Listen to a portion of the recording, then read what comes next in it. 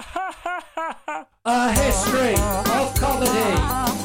It's several objects. A history of comedy. Come and have a rummage in the archive. A history of comedy. It's several objects. A history of comedy. Come and have a rummage in the archive. Hello and welcome to A History of Comedy and Several Objects, a podcast from the University of Kent, growing out of the British Stand-Up Comedy Archive, which exists to preserve various different crazy objects that relate to the history of British stand-up comedy. I'm Oliver Double, and this is my colleague Elspeth Miller, and we are very much the Peters and Lee of comedy archiving. Do you know who that is? No, I don't. Peters and Lee were a terrible 1970s male-female singing act. Okay. He had dark glasses. She was long blonde hair lady, like straight long blonde hair, very 1970s. And the way that he had these big heavy dark glasses on always made it look like he was blind, but I'm not actually sure he was. Okay. So yeah, slightly weird reference. I'll Google them later. Yeah, everybody should be Googling Peters and Lee right now. Okay, so every episode of this podcast centres on a particular item from the archive, and we're going to discuss that and sort of actively interpret it to try and work out what it can tell us about the nature of stand-up comedy. So, Elspeth, what have we got today? So today we are focusing on two flyers, which we received from Nick Toczek.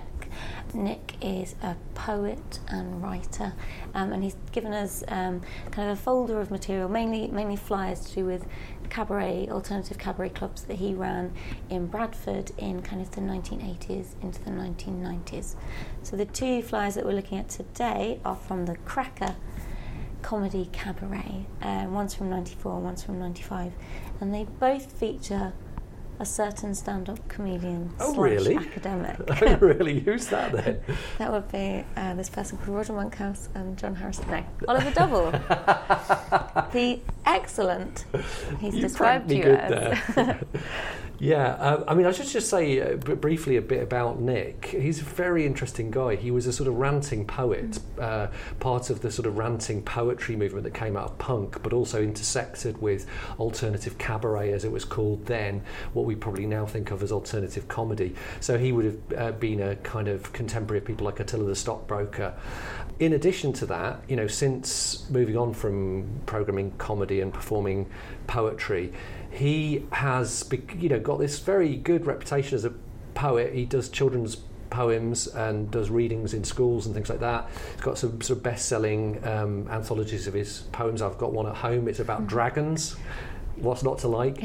But he's also a guy who's politically involved as well, and he's written factual stuff on, for example, the far right, because he is sort of anarchist, essentially, from the left of the political spectrum.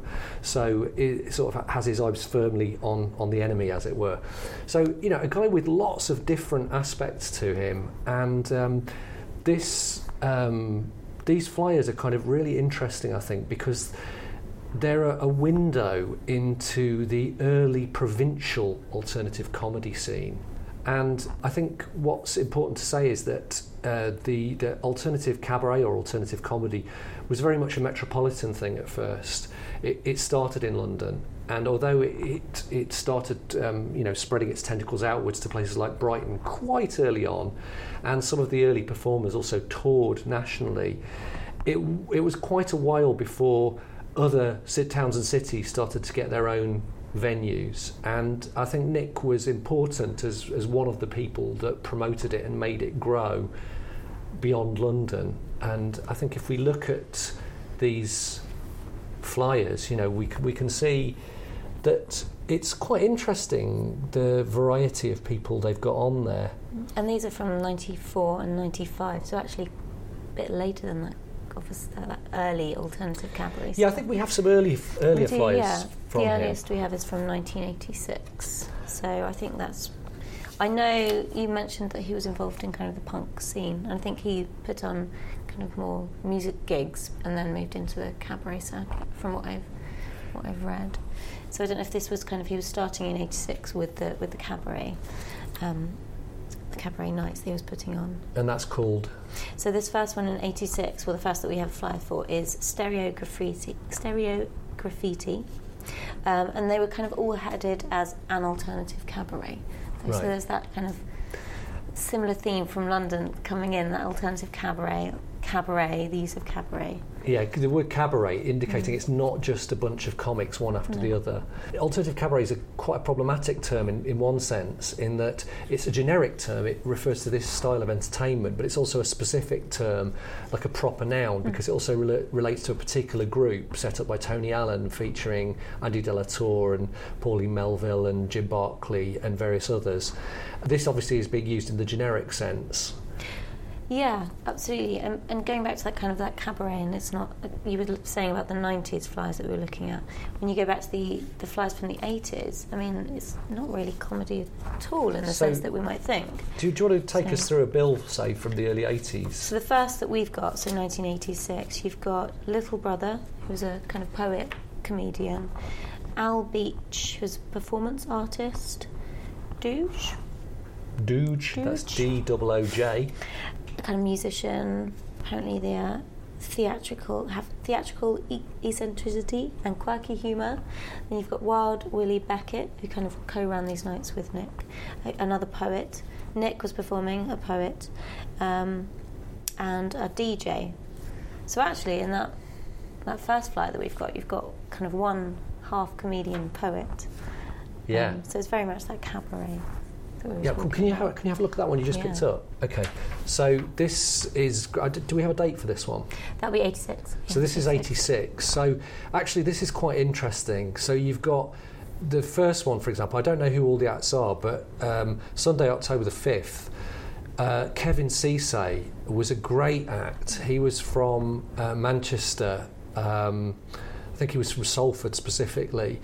And he was kind of like, his ancestry was African. He had a brilliant joke, actually, fantastic. He was quite dark-skinned and had a sort of skinhead haircut. And he talked in a proper northern bloke voice.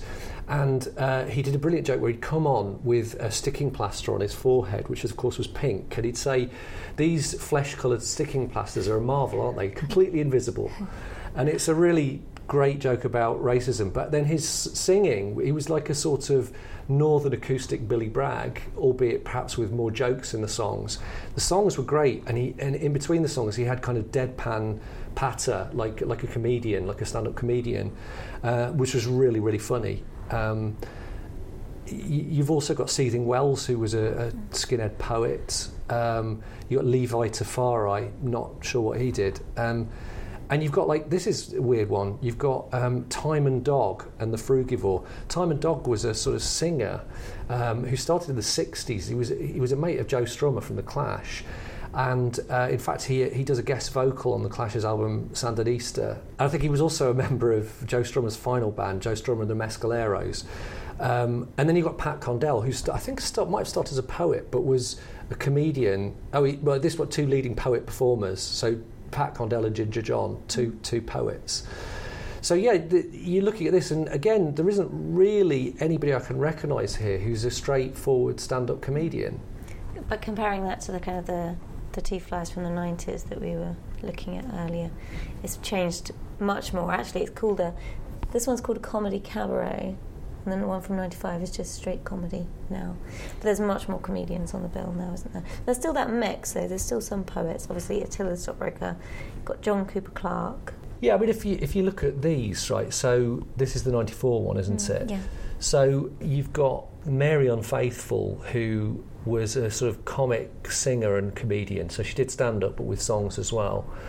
You've got Neil Gatquin, who was a straight stand-up. I used to know him. He's from Sheffield. And Alison Ross, also from Sheffield. I used to know her. She wrote a book about language of comedy. So yeah, out of that bill of three people, two of them are straight stand-ups and one's a sort of stand-up with song. And then looking at the one I'm on, you've got, that's all stand-ups. So Dave Clark was a kind of fairly deadpan comic with a sort of slightly surreal edge. I remember he did a gag about which referenced a particular breed of bird, and I can't remember, chaffinch I think it was. And then John Harrison, who was a sort of fairly straight stand-up from Sheffield. And then there's me. I wasn't a straight stand-up. I did bits of sort of sight gags, and I did a song on mandolin. So, yeah, even there, there is a little bit of variety, I think. What I find quite interesting about this one in particular, and the later one as well, little, is their kind of the origin in a way is kind of noted. So you've got leading London stand-up, 2 excellent Sheffield stand-ups, Bradford's unique, also from Sheffield, which is quite interesting. Is that to sort of show the range of performers that he was getting? Or? I think that's a very interesting thing you picked up on there, actually, because in a way that's the descendant of the music hall. In music hall, acts would have a little bit of blurb that would go, a tiny bit, a couple of words, that would go under their name or above their name on the poster. It was called bill matter, and the act was contractually obliged to supply that to the theatre chain. So, for example, Max Miller was the cheeky chappie. And I think the idea of it is it's a basic sort of sales technique. You want to tell the audience, you want to give them an idea of what they're going to get. And I know that when we ran comedy in Sheffield, we used to run a club called The Last Laugh, which is actually still going, although I haven't been directly involved since 1997. We would always try and think of a couple of words to say about each act to just kind of key the audience into who they're going to see or who they're going to hear speaking. So yeah, I think that's really important. And I think while we're talking about the layout of things, do you want to describe what these look like? Yeah, they're kind of, they're hand drawn in effect, aren't they? I mean, there's not any pictures on them as such, but they're handwritten, kind of big chunky writing in places, hand drawn logo. Everything's like, the writing is really quite small. Everything's like, there's no space kind of left. If you look at kind of the later flyer, you've kind of got, he's curved the writing all around. He's kind of using all the space available. But it's still quite clear to read. Yeah, it's kind of got a fanzine look about it. It's definitely a sort of DIY punk ethos. I think now people would have a bit more of a sort of professional look, but this is very kind of raw and homemade. I mean, on this one, he's separated each night because there's something like 8 shows on there, and he hasn't even used a ruler to delineate between where one finishes and the next one begins. It's just a line, quite a scribbly line as well. He hasn't tried to make a kind of uniform font either from his handwriting. It's very varied, deliberately varied. In fact, it looks like he uses different pens. And then there's things like clouds drawn around some things and lightning and sort of, star shape around it. I actually find them very attractive. I find the visual busyness of it quite cool. And they're printed on pink paper, just one-sided. And I'm guessing they'd probably be offset litho printed, which means it's just a single colour, and it's not even half tone, it's just black on pink.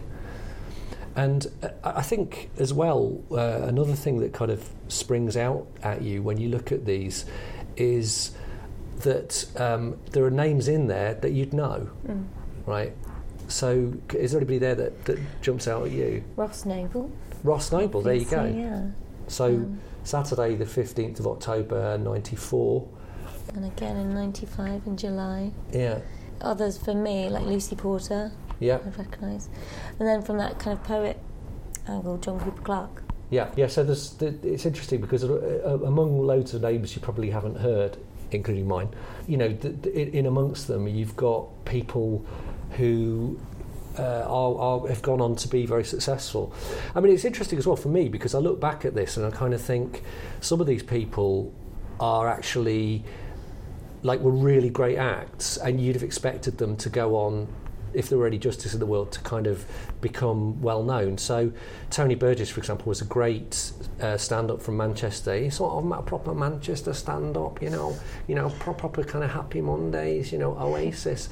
And but he was really smart guy, very clever, and the material was great and kind of quite daring at times, like talking about the BNP and things like this.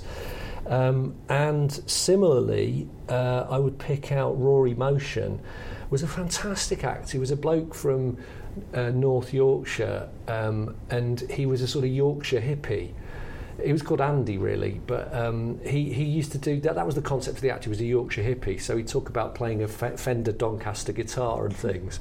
And he would say things like, my dad used to think that fish and chips were a deeply symbolic dish. The fish represented the Piscean age, and the chips were to fill you up. It's just... And he used to do songs, he used to do patter, he used to have a dog that he'd made a dog puppet, that came out, visual gags, all kinds of crazy stuff, all kind of brought together by this delightful, gentle persona. So yeah, it's a real kind of snapshot of what was going on then.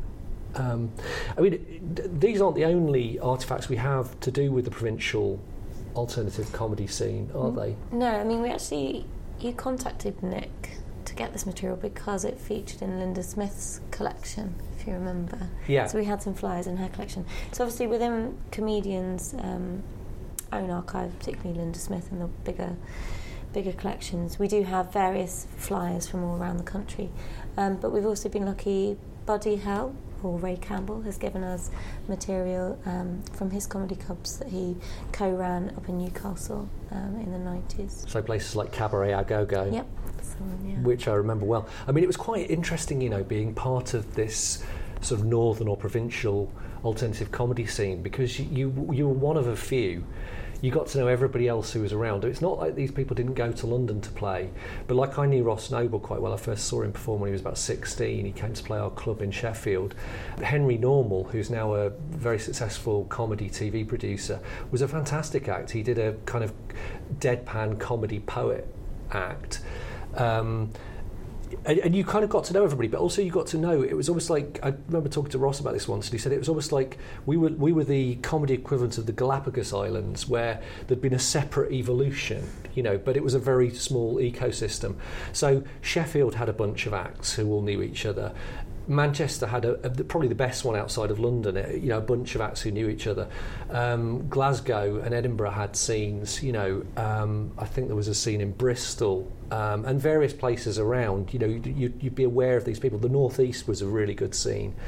And you'd start to do exchanges, so you'd get them down to do gigs for you, they would get you up there to do gigs for them, and there was a different sort of tone and spirit in each scene, so it was quite interesting from that point of view.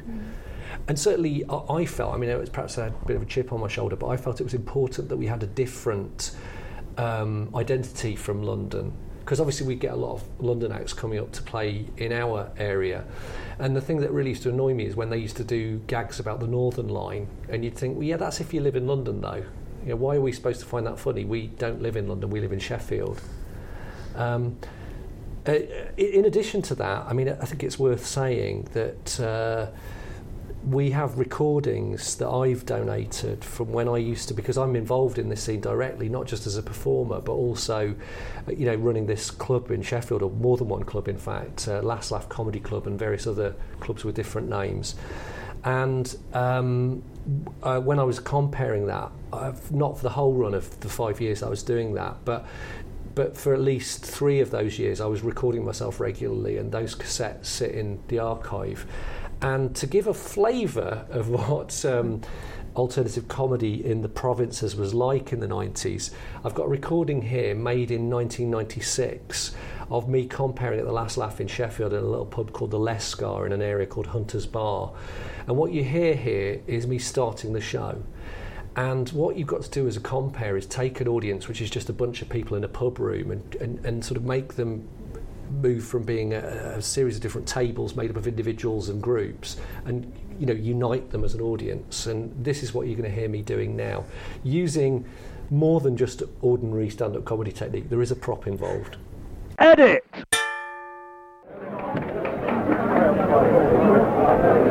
hello, welcome to the Last Laugh Comedy Club. Yes, it's beginning to show.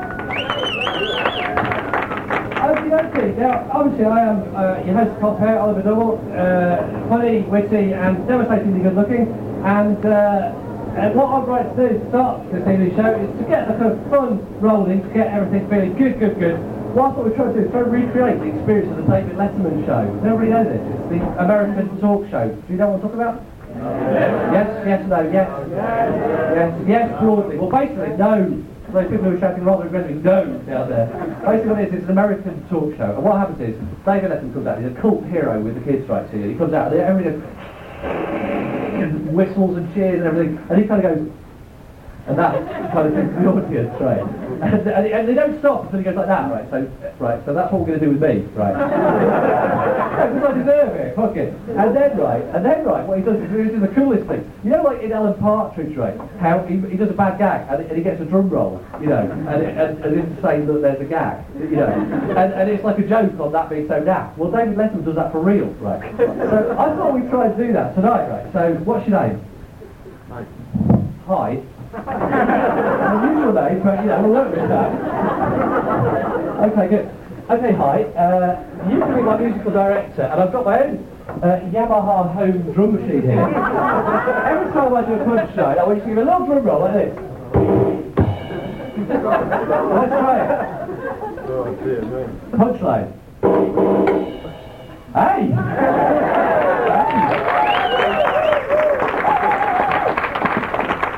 Alright, little Ringo Starr down here. Okay, so what we're going to do is I'm going to go off in a minute and you're going to do all that kind of going wild shit. And every time I do a punchline, we'll roll. Beautiful. Okay, so here we go.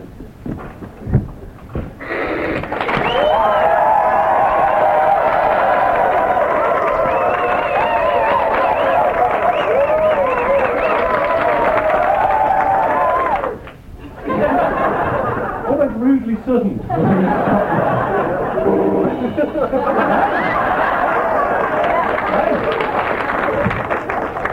Hey, save that when I got to the really crap jumps. When I need it. Okay, good. And talking of which, there was a ruling, right, I'm just amazed that all went so well, actually. I was basking on the lovely game there. Anyway, I'll do that again later on. Yeah, there was a ruling in the courts in Scotland today that said the doctors now have the legal right to withhold food and water for people who are in a persistent vegetative state. So, presumably, John Major didn't get anything for tea tonight. Not really, this is awesome. Excellent. I tell you what, this is the weird thing. You know that guy who attacked Paddy Ashdown in Yeovil last year? Paddy Ashdown's been walking about Yeovil and this guy comes up to him trying to knee him in the bollocks. He's got a knife out trying to stab him. And Paddy Ashdown sort of, disarmed him and stuff. And, that bloke's been in court this week and he's been put away, and that's a good thing because I was really shocked when I heard about that. I mean, this bloke must be a fruit cake, right? I mean, he attacks an elected politician like Paddy Ashdown in the street, right? And in what is, after all, a democratic country, right? And he just attacks him with a knife, so he must be crazy. Because if you really want to attack a politician, don't go to Paddy Ashdown because he's an ex-commando. Go for a specky little twat who can't defend himself, you know. John said when Gubbins springs to mind. This is going extremely well. Okay, good. Is it me, right? Is it me? Or are Oasis a pack of twats? No, because that was a joke, that was a fair point, right? I sort of spoke by Noel Gallagher this week, right? And what it was, right? He was talking about Jarvis Cocker going on the stage of the Brits, right? And he said, I thought, nice one, Jarvis, but you should have fucking nutted him. That's what I'd have done if I'd have been there. You were there. And you didn't do it, you thick bacterial twat.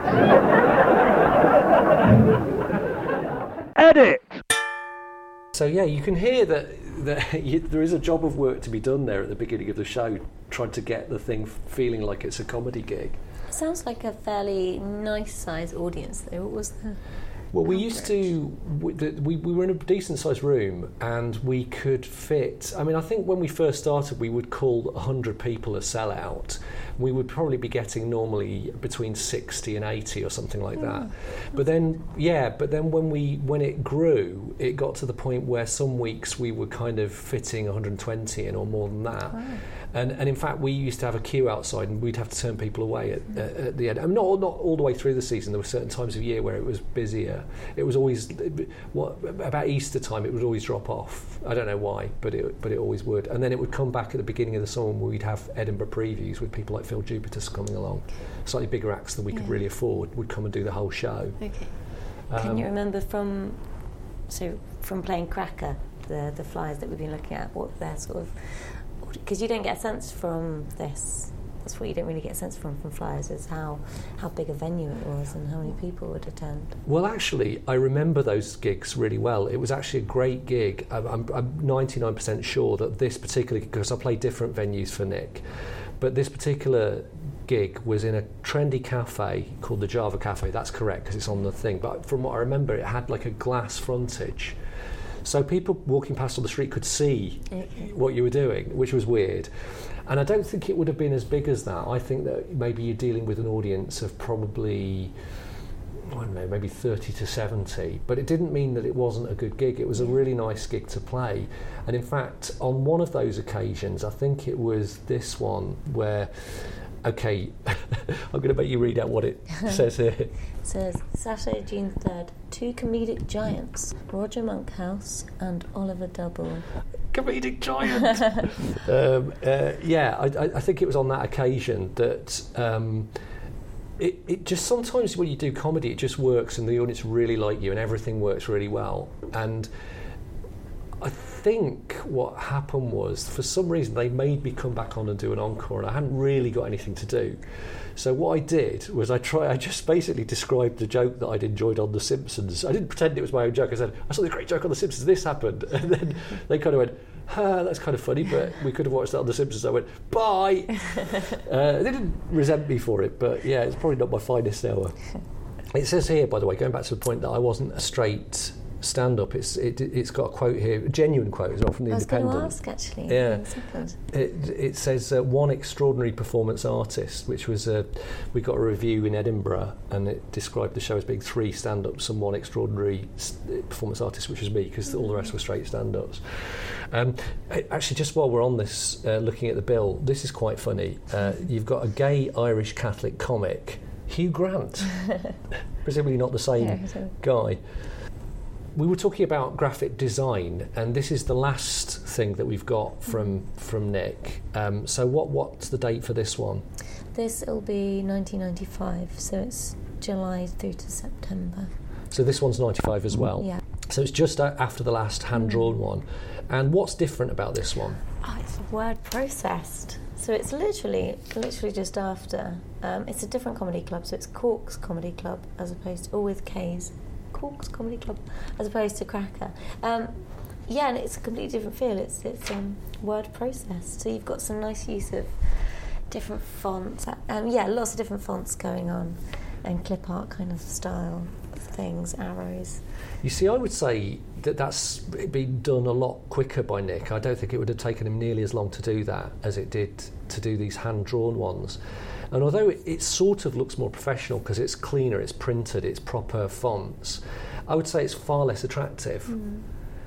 I think there's something to do with graphic design that happens when somebody who's not a trained graphic designer gets hold of a ton of fonts, so they just put any old crap on there. And,